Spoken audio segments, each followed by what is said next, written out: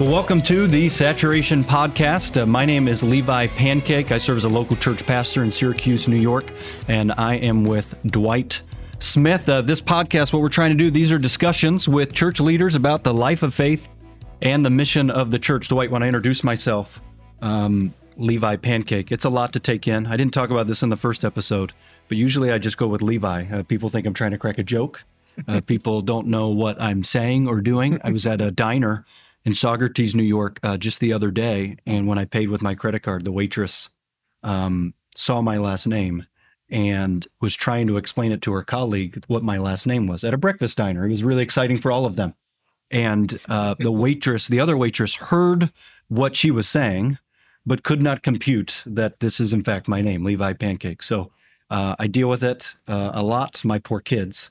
Your name, however, is a little more vanilla. It's a little more standard. Very. A lot of Dwight Smiths out there, I would imagine. A lot of Smiths. Yeah. So anyway, it's great to be talking with you. What I want to talk about in this episode is something that I've heard you articulate often, and that is this phrase. You've said, you are writing the history of your nation. And I've heard you in large groups and small talk about this moment in time where you think the church is as you evaluate it. But as you come to some conclusions with that, you also talk a bit about just the history of missions, and would love for you to elaborate a bit on that. I've always been challenged and blessed, not only by your biblical understanding and your theological convictions, but your understanding of church history in particular. I'm often, just really challenged by it. And you're just spitting things out left and right. And I'm having to Google things and look things up. So if you could just elaborate on that, Sure. I think that it's interesting to me. Whether it's interesting to a general audience, I'm not as sure. But you've said you are writing the history of your nation. And what does that statement mean? And talk a bit about missions in general. Yeah. Let me start with that statement. And what I want people to understand is that they are significant to the history of their nation. You think, well, I've just got 50 people in my church and I'm working at it and it's not important. It's like, no, it is important, because your 50 potentially have connections to 2 or 3 or 4 or 500 other people. So you begin to add that up all over a nation, and you take several thousand, and all of a sudden we have a community of people that, whether we are intentional with it or not, we're still connected to people in one way or another, at work or at play or at some ball game with our kids or whatever. So we have this audience of people we're connected to. And I want them to understand that they are not insignificant to what God wants to do in that moment, in that place, in that history. Amen. The second, I want them to understand that, the political leaders, they're writing the history of this nation. Well, the educational people, we look at that in the newspapers and we think everything is lost. We have no control over it. And yes, there is this sense of questioning. How do we end up with so much public evil? Why in the world will people do this? Well, I have no control over it. That's all true to a degree. But on the other side, God is involved in your time. That's right. His sovereignty is being written on every place in this world. It's not as if that government or industry or economy or happens without God. Yep. He's involved in those. Now, we don't understand why all the time or how, but we know from Scripture he is. He's on the throne. And he's there in one way through you. Your people. So the importance of your focus and your people and keeping that view on history, keeping that view on eternity. It's not just incidental that you're going to preach a sermon on Sunday and that's it. No, you are going to influence 50 people to think different about their time in history. Not that we all become massively significant, but God writes history through people. And one of the greatest ways he writes is through the people of Jesus. So I want them to understand that. I also want them to understand that we, in many ways, are the children of a long-term history. Yeah. Now, you can go back 2,000 years, but let's just start with the concept of world evangelization. Go back a little over 350 years, maybe. And all the men and women who went out to the world, first from the European context, well, actually first from others, but let's start with that in the modern missionary movement, from the European context. And wherever Europeans went discovering the world, missionaries went behind them because the church sent them. Mm-hmm. Not always easily. Sometimes the church didn't want to do it, but they did finally. And that kept growing because people were asking a significant question. And this one still lasts today. How do we finish the task? Yep. Now, that question grew over time so that by the late 1800s, you had big conferences being celebrated all over the world where there were great numbers of missionary leaders and church leaders were gathering within the inspiration of a few men and women who were really felt that this needed to happen. They kept asking the question, how do we complete the task? And that was in a day when if you looked at the task, it looked immense to the reality that we weren't in a lot of those places. Right. We were just getting started. And some were, but not in all of them. Right. And so this thing began to pick up in energy in the late 1800s, and now by the middle of the 1900s, you have a crescendo of growth beginning to happen, so that Christian historians start to say, "Whoa." Between these late 1800s and the middle of 1900s, World War I, World War II creates all kinds of just people moving all over the world, and all of a sudden they come home. They don't want to go to the farm anymore. They want to go somewhere that God wants to send them, and so now you're beginning to get presence all over the world of the gospel of Jesus Christ. Mm-hmm. And then Ralph Winter has a little book called The 25 Unbelievable Years, where he documents between 1950 and 1975. More missionaries went out from America than at any other time in American history up to that point. And the whole Bible college movement that developed in those early days, it was all in response to this, we're there. We need more. Yeah. We need to have people go. And many of the GIs saw the world. They came back. You mentioned they don't want to be on the farm anymore. Their heart breaks for it. They're Christians. They go. Yep. And they went to a Bible college. They got that Bible college degree, and they went. Now, in point of fact, especially in Africa and in China and in a few other places, lots of them died, which is where we come up with the statement that the Church of Africa is built upon the blood of missionaries, because so many went and some of them didn't survive very long, right? A few weeks, and they died. But the point being, it was no longer just a European church. Mm-hmm. It's now becoming a global church, a universal church. And then between the 50s and today, you have this growing number of missionaries who are no longer just Western going. They are now from all over the world, going all over the world. Mm-hmm. So every continent has Christians who are going and coming, and they're touching, and they're sending missionaries, and movement is happening. And now, today, something close to 3 billion Christians on the earth. And when you look at places like where we're involved in India, in point of fact, in the last 30 or 40 years, India has become the largest church of church history. Hmm. So massive change, but that change starts from the seed. Mm-hmm. And people who maybe only went and lived in Rwanda for 6 weeks and died, they were still writing the church, writing the history of the Church of Africa. Mm-hmm. And that story hasn't stopped now. Hasn't stopped. And I think we don't understand sometimes that eternal destiny that God wants to put his hand into and right through his people on the faces of a nation, even in difficulty, even in persecution, even in all the obstacles. Mm-hmm. Manipur, great sacrifice going on right now. Christians whose homes are being built. And one of the guys that we work with has a close friend who's been a pastor, and his wife and his daughter were burned in their home, and later he was homes are being caught. built. Their homes are being burned. Burned. Yeah. I'm sorry. Yeah. And he was beheaded. His kids are out. His two boys are out in the villages, out in the jungle somewhere, just trying to survive. But still, that is being indelibly written, because we find that does create receptivity many times. We're writing the history of our nation, not somebody else, not before, not after. We are the ones that God's going to use to write the history. That's because the history of this nation is going to be a history eternally that has to deal with the reality of the gospel.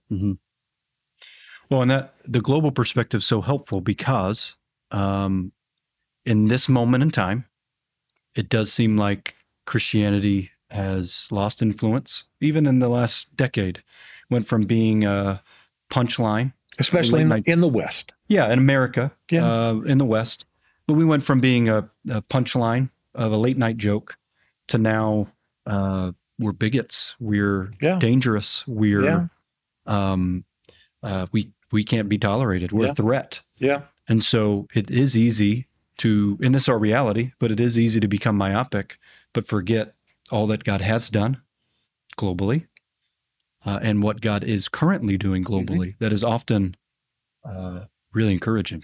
In many places of the world, the history of what God wrote through his people was done actually through sacrifice and suffering. Yeah, I don't claim to understand all that. It's just an observation of reality. What we pray is that there is peace and opportunity and we can move. But where there's not, there's something that happens in the seed of death that speaks to people in a way that apparently normalcy can't speak. Yeah. Well, I'm thinking of 1 Timothy 2, where we're to pray for peace. We're to pray for our leaders. So that's what we're to pray for. But we should also expect persecution, because hardship. It's promised. So, it's promised. The end of the Beatitudes, Matthew 5, 10 through 12. Blessed are those who are persecuted for righteousness' sake, for theirs is the kingdom of heaven. That's Matthew 5, 10. So we're to pray for it. We shouldn't be thrown when it comes. I've been reading the general epistles recently. And theme after theme, the writers are writing to an early church to encourage them in the midst of their hardship and suffering, mainly because of their identification with Jesus Christ. And I want leaders all over the world to be able to lift up their eyes. We said that in the first podcast, to lift up their eyes and see eternity, see opportunity, see reality, and say, don't spend so much time maintaining what is without spending some kind of time thinking about what can be, what should be, what ought to be, what God wants to be. Or what happens is you're managing a crowd of people for eternity, until eternity. It's like, that's not our job. Our job is to pour out all the assets that we possess into our time and let God use them to write the gospel across the nation. Yeah. Well, in the world of church leaders in particular, we're to, I'm going to use these words interchangeably, to mobilize Christ's people, the people that he's entrusted to us in the life of faith mission of the church, to equip them. Life of faith mission of the church, to disciple them. In the things that the scriptures call every follower of Christ to be and to do. So we look at an American, 60 million people in church occasionally, once every 4, 5, 6 weeks, whatever the number is. It doesn't matter. Whatever it is, it is. But some would say that maybe no more than 2 or 3% are really followers of Christ. If you ask the question, what does a follower of Christ look like? Not what do they do on Sunday? Now, whatever the number is, it's not as many as we think. But if there are 2 or 3%, then, you could be looking at, 2, 3, 4, 5, 8, 10, whatever million, whatever the number is. Imagine what those people can do, because those are true followers of Christ. That is, at the very least, you don't know about the rest, but those are. Imagine what God does through those people. As they live qualitatively distinct lives. Absolutely. He writes the history of the nation. And I think we don't do enough that kind of destiny thinking, if I can use that word. And we think, well, it's just small, it's tough. I can't, and I think the more pastoral you are, the more you struggle with that. Potentially, because you lean. You care about the people. Yeah. You care about the people. But caring for the people is necessary. Yes. And by care, I do mean help them grow. Yeah. In their relationship with God Sure. and representation of Him. And help them solve their struggles. Yeah. That's sure. necessary to them being faithful witnesses. Yeah, but you can never stop letting them be the witness. But that's not the end in of itself. No, exactly. Can't be. And I'm mentioning Matthew 5. You can probably pick up on the fact that we're preaching through the Sermon on the Mount right now in our church. So these things are fresh in my brain. But Matthew 5:13 through 16, it's an indicative statement. You are the salt of the earth. Yeah. You are the light of the world. Yeah. It's not a command. I mean, there are commands that tell us to do it, but that is a fact. And that's what you're saying. 2-3%, whatever it is, we do write the history of our nation because the scriptures say we are salt, we are light, as long as we don't lose that distinctive flavor, that preservative for salt, as long as we don't take that light and hide it under a bush. You don't do that. That living qualitatively distinct lives, that is how the nation is reached. And leaders have to understand, that's the prophetic nature of what we're trying to do, the corrective nature, is remind you that, whoa. You're not here to exegete and preach sermons. You're not here to just do worship service. Only. We'll get to the only. But you're not here for that. Those things go on. Yeah. And yes, maybe more things go on. We can do anything that's not illegal, immoral, and unethical to be able to do what we need to do to be the people of God. But those are not why we're here. Yeah, it's not why we exist. No. Yeah. And if leadership doesn't keep that eye themselves on that, then the people won't. Mm-hmm. The people will become overwhelmed by culture and reality and their lives and their struggles, their children, their marriage, and not get this sense of, no. Eternity's coming. I don't know when it's coming for me. And my life is to be poured out as an instrument for God to write His power across the places I go and where I am, where I can have influence. Right. But if leadership doesn't have it, people are not likely to have it except by exception. Right. Because what we champion and expect as leaders, we can't make people do anything. Yeah. You use the analogy often, midwife, in a sense. We're cooperating with the Holy Spirit. Yeah. But what we as leaders champion, expect, to the degree that they're biblical, which I believe we're talking about biblical concepts here. Absolutely. We've got to help people think through it. Yeah. We've got to help people frame their daily lives in light of eternity, in light of history, global Christian history, and help them see their place in that for no other reason than so that they don't lose perspective. And so every Sunday, Sunday, stay focused. Every Sunday we get up in that time of teaching, and we want to be reminded. So we remind the people that over the next 7 days, you're going to write the history of the gospel in this city, in this neighborhood. Because of your spheres of influence, absolutely, who you interact with. And if you don't write it, then God's going to have to find somebody else to write it, because He will write it. Yeah. Well, a phrase that we use often, it's in your books, and it has been used as a big tagline, a banner. Yeah. Every man, woman, and child. Yeah. You mentioned you're writing the history of your nation. I want to connect that to the theme, this phrase, every man, woman, and child. Yeah. And just explain what you mean by that a bit and how those two connect. I think it's related to the name of this podcast and saturation and all of that. Well, obviously, what we want is the gospel to be accessible, understandable, touchable in every place, so that every man, woman, and child has an opportunity to understand that there is a promise in the gospel, a promise of salvation, an offer, and a promise of judgment. Both are there in the gospel. And we want to have churches understand that becomes a goal and a measurability. Mm-hmm. Now, we're not presuming that every man, woman, child is going to become a follower of Christ. Right. We're not presuming that we're necessarily going to have a verbal dialogue with every man, woman, child. That we don't have a catalog listed out of everybody in every street and every house, and we're going to make sure we can check. That's not what I'm saying. Right. I'm just saying that if we keep it in mind that that's why we're here, it's the lostness of the place, and that's what our people are here for, and that we can get access to every man, woman, and child, then God has the opportunity to lead, to direct, to orchestrate all of the contexts of both listening and declaration. We declaring by life and action and availability and message and all of that. And they, with interest, searching for, because God has to do that, that those two things have an opportunity then to bring all those that he's going to bring to salvation to bring to salvation. And so we simply line ourselves with God that, yes, the gospel is about every man, woman, child. Will it be every man, woman, child? No.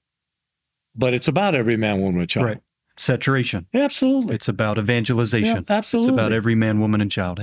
Which therefore we back up and we say, well, then the best way to get access is through people. Right. Oh, the best way to get access is organized people in a locality. Oh, that's a church. Yeah, right. Yeah.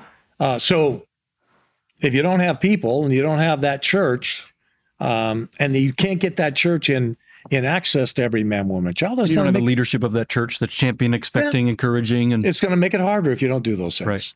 So how do you do that? How do you plant the right kind of church to make it accessible?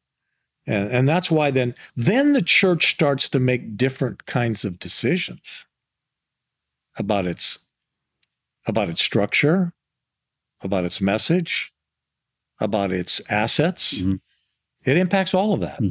About its expectations on its people. Divine expectations, not human expectations. Scriptural expectations. Because if God is not in them, then you're asking them to be Ottomans. They're just going to be, they're going to go out and do something that is not in their heart because the Spirit's not. But if the Spirit's in their heart, then you got to believe that God is going to be moving them in these things. Right. So there's a backup to all of this. So we organize churches because people are coming to faith. But the people that come to faith, the people who are in the church, they're also the instruments that God uses. And so if we can get as many of those organized in access to every man, woman, and child. Now, in America, we already have enough churches. If Jim Montgomery's criterion is correct, we've already got enough churches. If one church for every 1,000 people, or it's a sociological statement. Yeah, that's all it is. Yeah. We already got enough churches. But we already know there what kind of churches? There's no sense of destiny in those churches. Yeah. Are they even Orthodox? Are they, if you go to some of these small towns in New York where we are, someone who's not familiar with the place, someone from out of the country, they come in and they would say, there are churches everywhere. Everywhere. But then you start, well, what kind of, is that a healthy church? Is that a church that thinks of their destiny? Is that a church that's tethered to the scriptures? Is that a church that has a leadership that makes the equipping of those people their highest priority? Those type of things. Yeah. And so there might be a building accessible to every 1,000 people. But the not health really, of that church, not really a body of believers. Right. That are mobilized. Right. Yeah. Well, we're going to wrap up there in this episode. I want to thank you for listening to the Saturation Podcast, where we have discussions with church leaders about the life of faith and mission of the church. If you would like more information about some of these concepts, convictions, things, I want to remind you again to please go to scpglobal.org, or you can go to Dwight's personal website, dwightpaulsmith.com. Thanks for listening.